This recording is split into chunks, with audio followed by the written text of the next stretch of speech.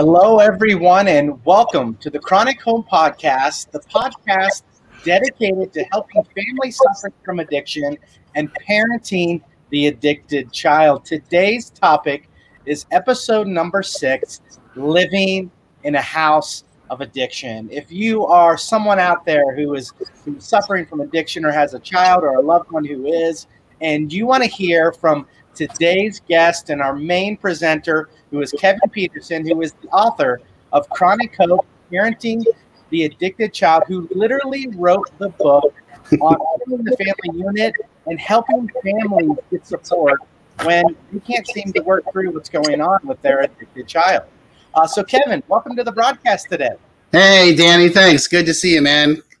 So I know today's topic is near and dear to your heart, and you said we have got to talk about this because not only is it something that you see every day, but this is something that you dealt with from a very personal level. So why don't you talk a little bit about your history of living in a house of addiction and why you wrote the book on parenting the addicted child?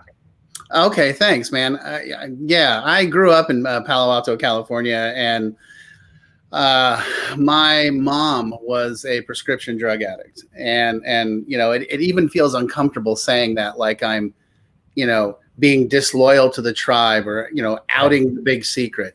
But the truth is the truth, and that was just what was going on. And you know, my dad was very codependent, and my sister and I were just trying to figure out what the heck was going on. And so for me, you know, I grew up in a house of addiction. Where the addict really ruled the roost one way or another, directly or indirectly. And then right around 12, 13, 14, I started using drugs and alcohol, and I became an addict. And then I got sober when I was 27. My family confronted me, and I got sober. And then I became a mental health professional. I went back to school in 2008 and got my marriage and family therapy master's at Regis University and got licensed in 2017. And now I'm licensed in Florida. That was Colorado. Now I'm licensed in Florida. But it was across the board. You know, my personal experience is what has pushed me through this entire process of, you know, growing up in a house of addiction, seeing how the addiction ran the family and ran the show. And then, you know, it becoming my issue as well. You know, not just the codependency, but the addiction. And then getting sober, and then getting into recovery and healing, and the challenge of healing the entire family. And I love how you said you feel like you're outing the family, and often there's a lot of shame and guilt, and there's a lot of negative feelings around what's happening in your personal household. It feels a little embarrassing, but that's part of the brokenness that addiction leaves in its wakes. Not only is the person, like you said, who's abusing drugs drastically affected, but every member under the family has some stuff going on. And today we're going to talk about different perspectives. So you felt so powerful about this that you wrote a blog. If you're interested in reading Kevin's blog on this, you can visit the website at the bottom, Peterson Family Counseling, and click the blog section to read the whole blog. But we're going to highlight some things about your blog today. And first, let's talk about a general addiction that's happening in the family. And we're going to use the dad being addicted and the mom not, but these can kind of just go hand in hand, right? Oh yeah. I mean, when I wrote this, you know, I wrote this a couple months ago after 2 months of being in sort of the shelter in place here in Florida.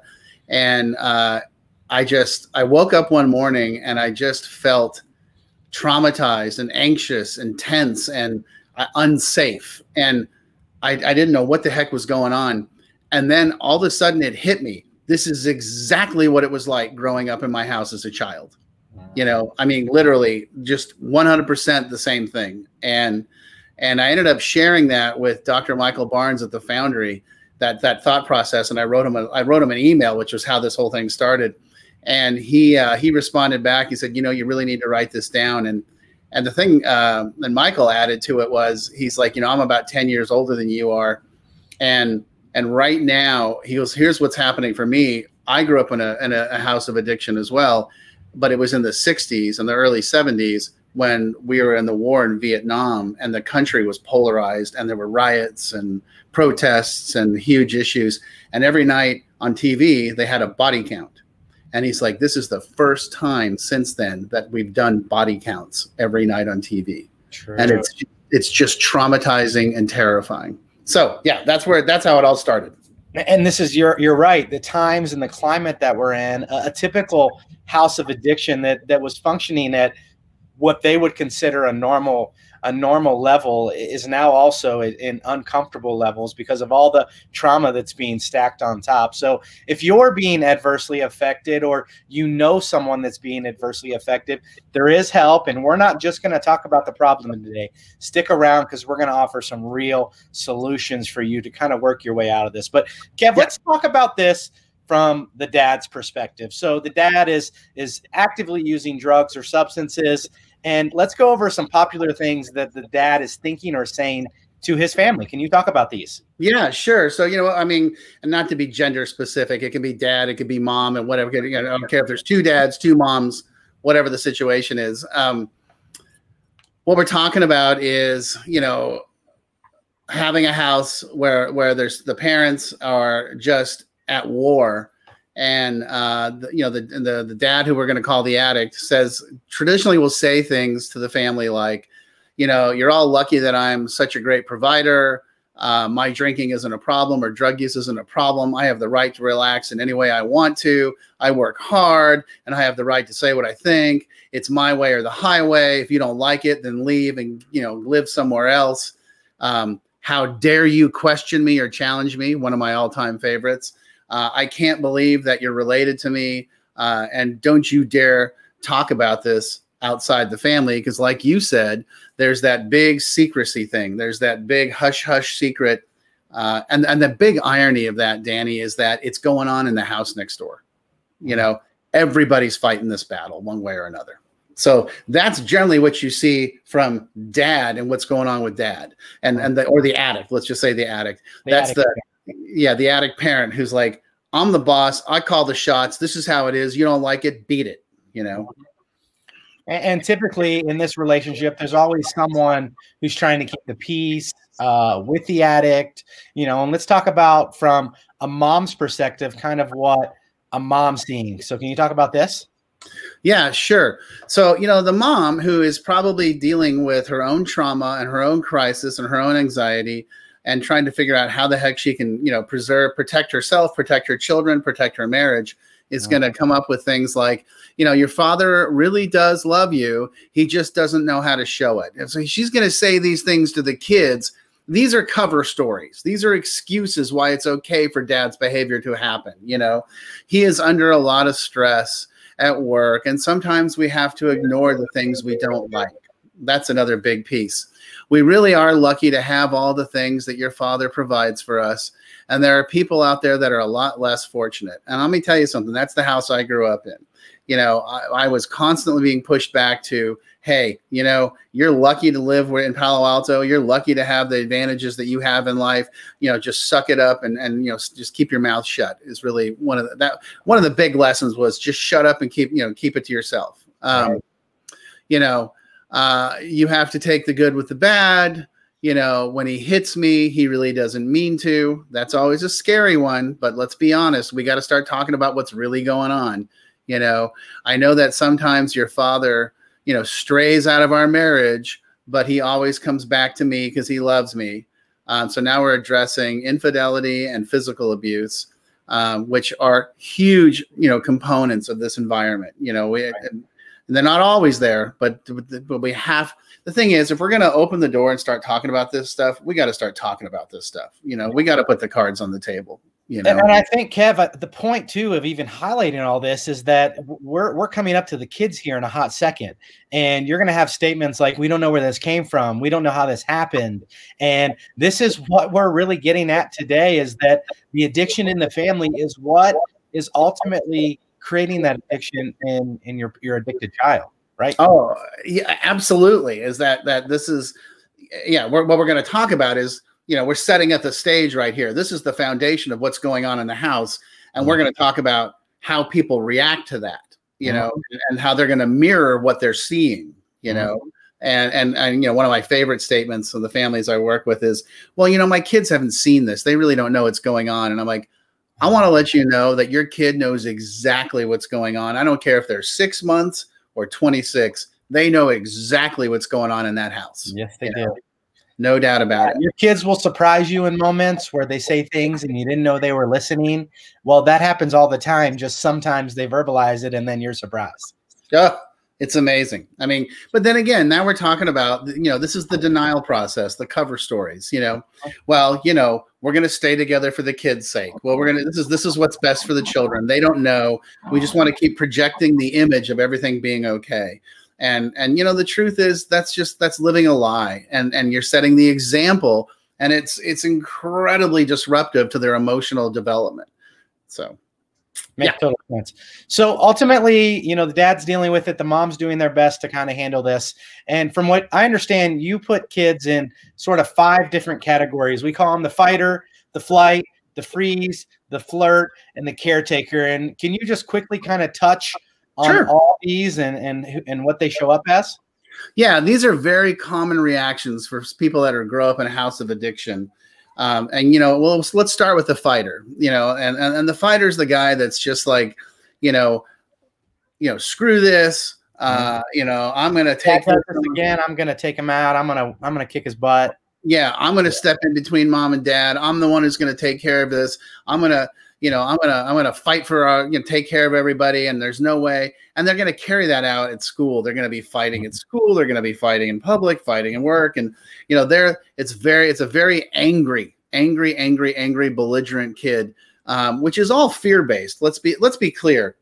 Anger, it's fear. I'm afraid I'm not going to get what I want. So I get angry. And when I get angry, I like to share, and everybody around me gets to feel my anger, either, physically or emotionally. And so that's the fighter. And the fighter is just he's like, this is wrong. And I'm handling it. I'm taking care of business. That's the first guy. A lot of times that's the oldest.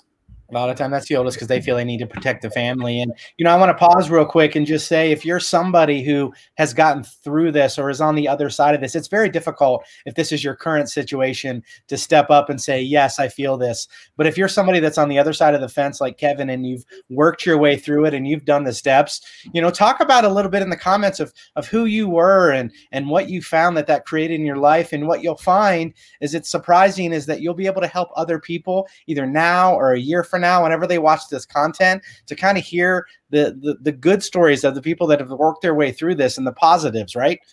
So please, if you have time, please do put it in the comments below. But let's talk about the flight. What does the flight do in kids? The flight runs. The flight is just like, I'm out of here. And I would tell you that. So how that looked for me is that, as a kid, I mean, it was only 2 of us and I was the oldest. So by the way, everyone can adopt multiple roles. It doesn't just have to be one role per person. Right. So I would fight and argue and throw a fit and be like, this is wrong and nobody's paying attention and what the hell, what's going on here? But then flight, I would get to a point where I was like, screw this, I'm out of here.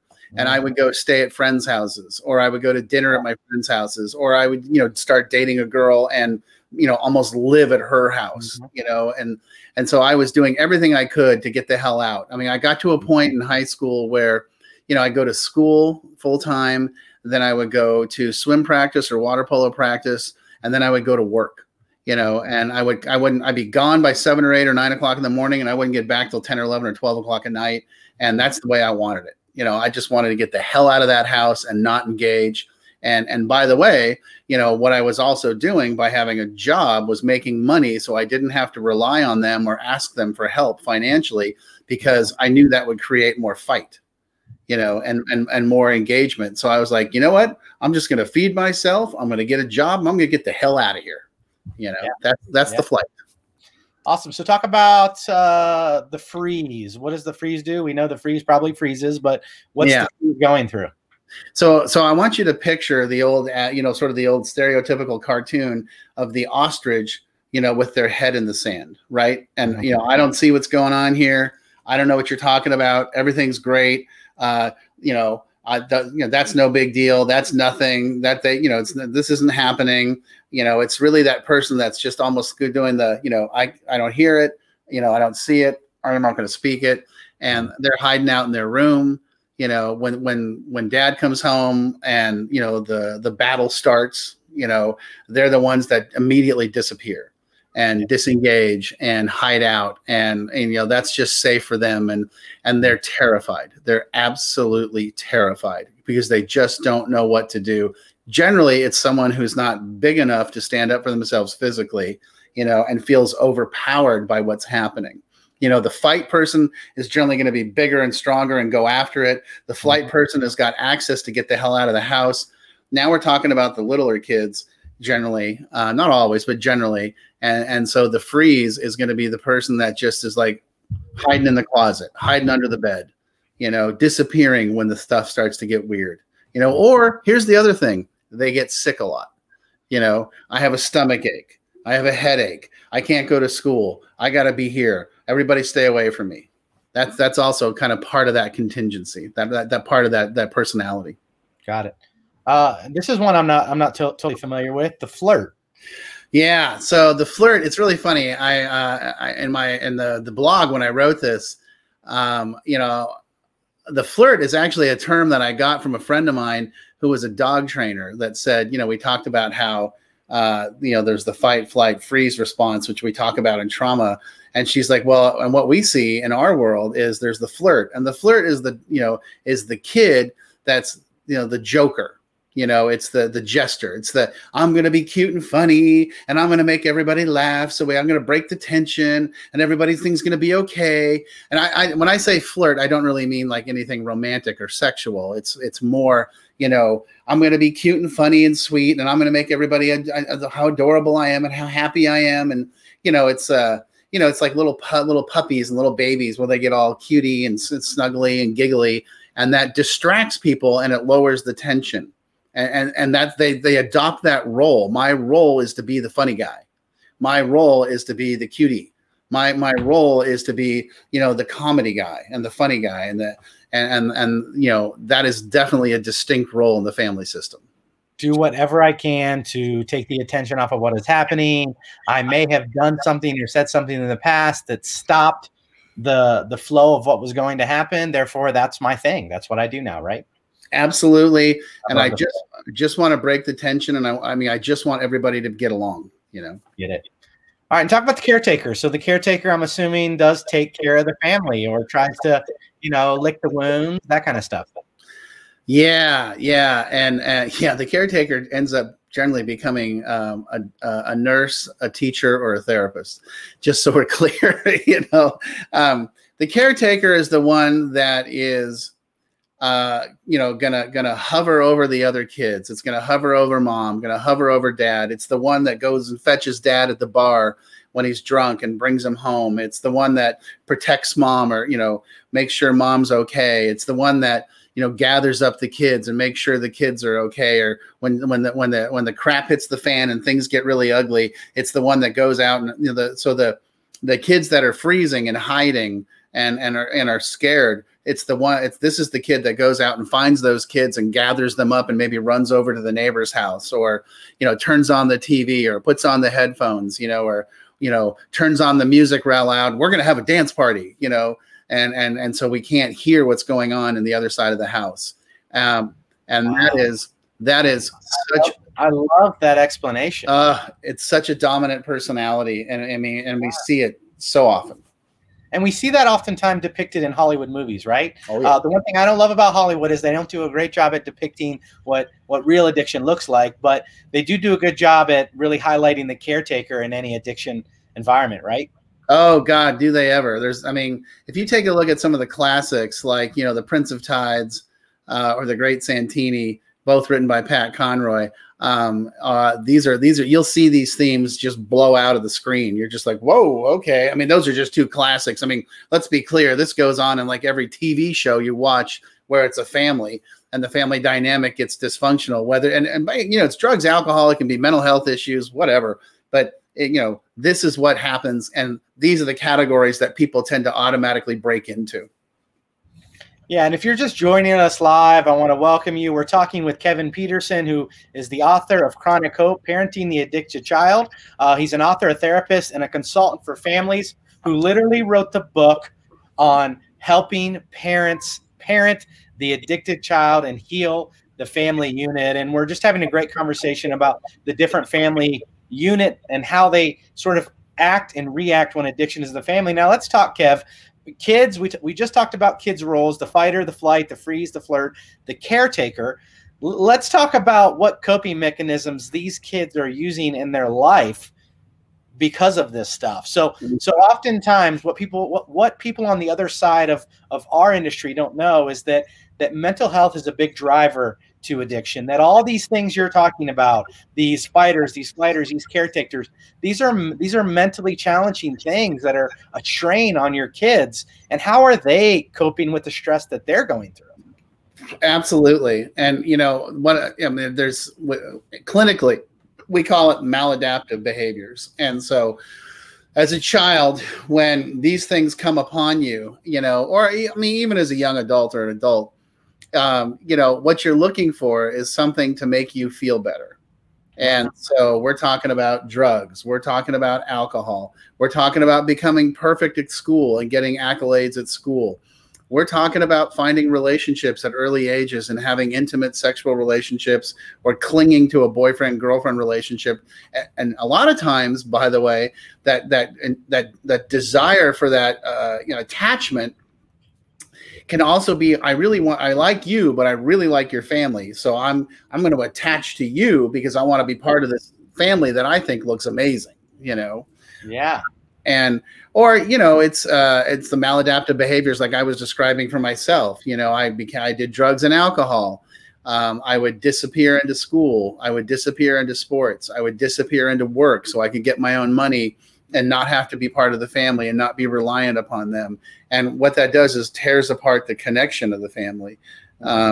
So those are kind of the classics. A lot of times it's, how do I make myself feel better, or how do I make myself numb so I don't feel what I'm feeling?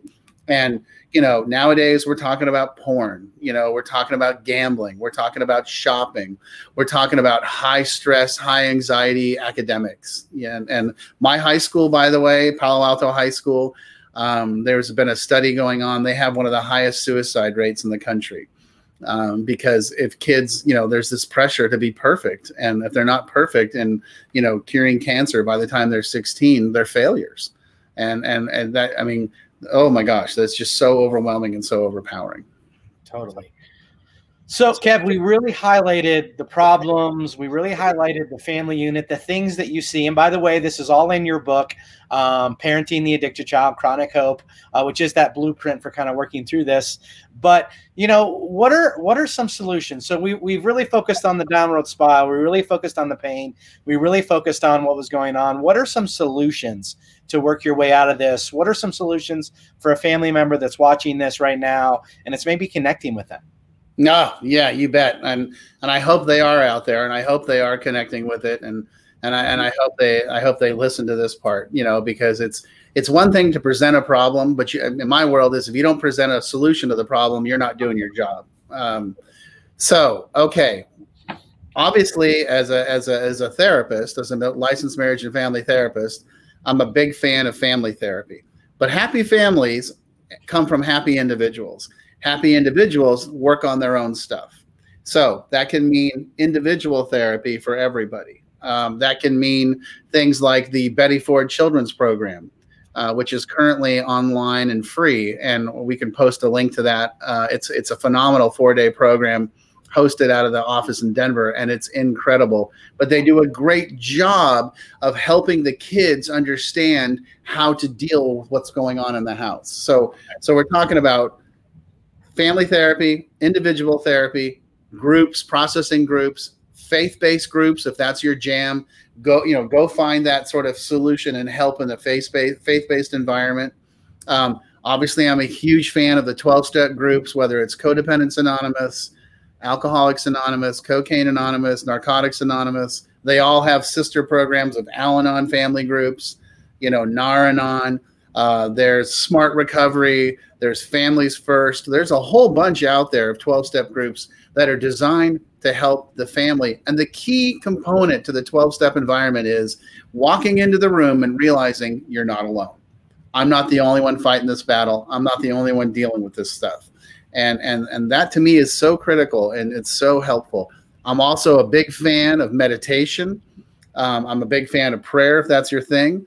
But I think you can never start meditating too early. And you know, meditation can be walking down the street for 5 minutes with no electronics and just allowing yourself to breathe.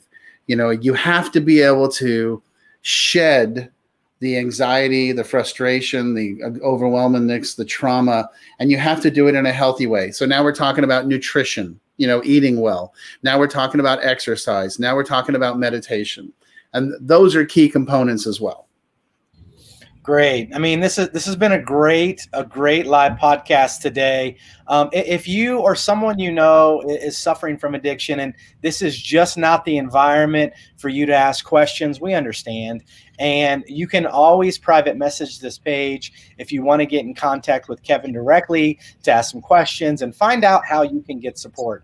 Because if you want to watch back to last week, we had a provider on called Choice House, and the topic of last week was growing up as an addict, right? What last week, what was the topic? I'm blanking on it. You know, that's a good question. I don't remember. But the consensus was being the addicted child like you were, and we had Jordan and Josh on and talking about sort of the hell that you put your families through, and coming through on the other side. And if you're interested in watching that content, you can always keep up with the content that we're sharing by visiting us on YouTube. I put the link in the description below, but ultimately you can visit us on YouTube, the Chronic Hope Institute, and that has all the podcasts that we've done in the past. Again, we are about helping you parent the addicted child and heal your family unit at the same time. So all of our content is really derivative around getting you the support that you need, helping you understand and educate you on what's going on with your life or your loved one life. And I would really encourage you to watch last week, which is episode number 5, which is about, you know, kids going through addiction that put their parents through a living hell. And ultimately, the thing about all 3 of your stories was all of your families eventually got some professional help, figured out how to get some boundaries set up. For you, it was sitting in the car with your dad and him telling you within the first 5 minutes to a multi-hour drive that they've had enough and they're done and they're not going to deal with it. The same with Josh and the same with Jordan. And what we want to highlight it is these families that are struggling that finally reach out to get a little bit of support. This is difficult to do alone. And when there is love and emotion wrapped up into all of this, it doesn't allow you to make great decisions. So your book takes them through 2 steps, which is step A or plan A and plan B, which is creating boundaries. And if boundaries aren't followed, what's next? And we'll talk about more of those in upcoming broadcasts. But Kev, any kind of final thoughts? Yeah, the one thing I wanted to get across to people is, and this is the really important part of how this all evolved for me, is we're describing what's going on in my house when I was growing up, in my clients' houses, et cetera, et cetera. But I want people to take a bigger picture look and look at the country today and what's going on in the country today and see if the layout of what we're talking about, the system, you know, the parents that are arguing and the kids that are acting out, and then people making, self-comforting choices with drugs, alcohol, shopping, sex, you know, gambling, work, et cetera, trying to be perfect. And while we're watching mom and dad go to war and fight every day, and then the protests, and it's my belief that right now what's going on in our country is exactly what it's like to live in a house of addiction. And I've got a lot of my friends that are therapists in this world calling me and talking to me about this, saying, you know, I don't know what it is, but I'm freaking out. I was at Costco the other day and I was ready to kill this old lady for cutting me off. And normally I'm like, yeah, whatever, I don't care. But, you know, I'm super triggered. And I'm like, well, yeah, because we're used to going to work, dealing with our clients, entering into their world, into their homes, helping them with their stuff because we've done this and we can show them the way out, and then coming home and having home being a safe harbor.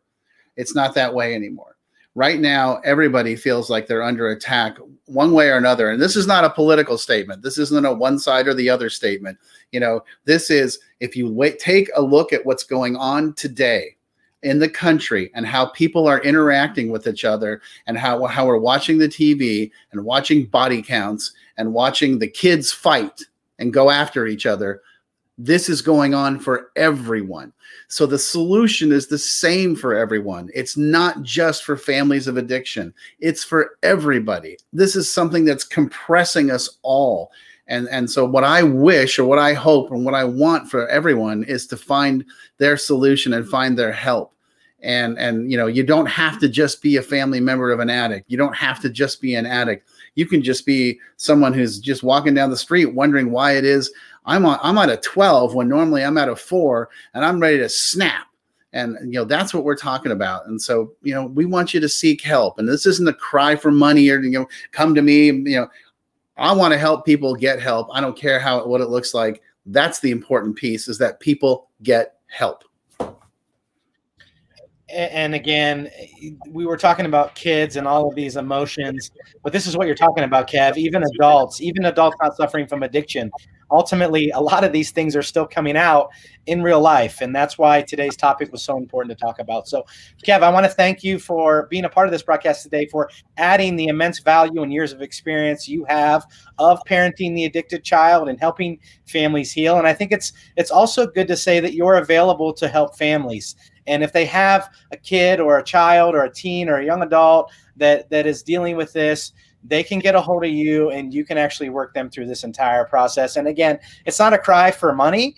When you talk to the families that have gone through this and now have their child back, all of them will say, I wish I would have done this like 5 years earlier, because they finally get the solution. They finally get the results that they weren't able to get on their own. And that's what we want for you. It's not your money. It's the fact that we want to eliminate 5 years of pain for you that we can, because we know we've done it with other families, and we want to get you there sooner. And we don't want you to struggle any more than you want to feel what you feel right now, that deep wound that never seems to heal, and you just live out of it. So you can always find out more by visiting petersonfamilycounseling.com. And again, sending Kevin a direct message if you'd like to talk more about what's going on in your family, or even if you're concerned about a family member or a loved one, you can also open up those lines of communication right there. So that has been Chronic Hope Podcast, Parenting the Addicted Child, episode number 6, Living in the House of Addiction. Kev, thanks so much for your time today and your knowledge. Hey, man, appreciate it. Thanks a lot. Be safe. Talk to you soon. All right. Bye-bye, everybody.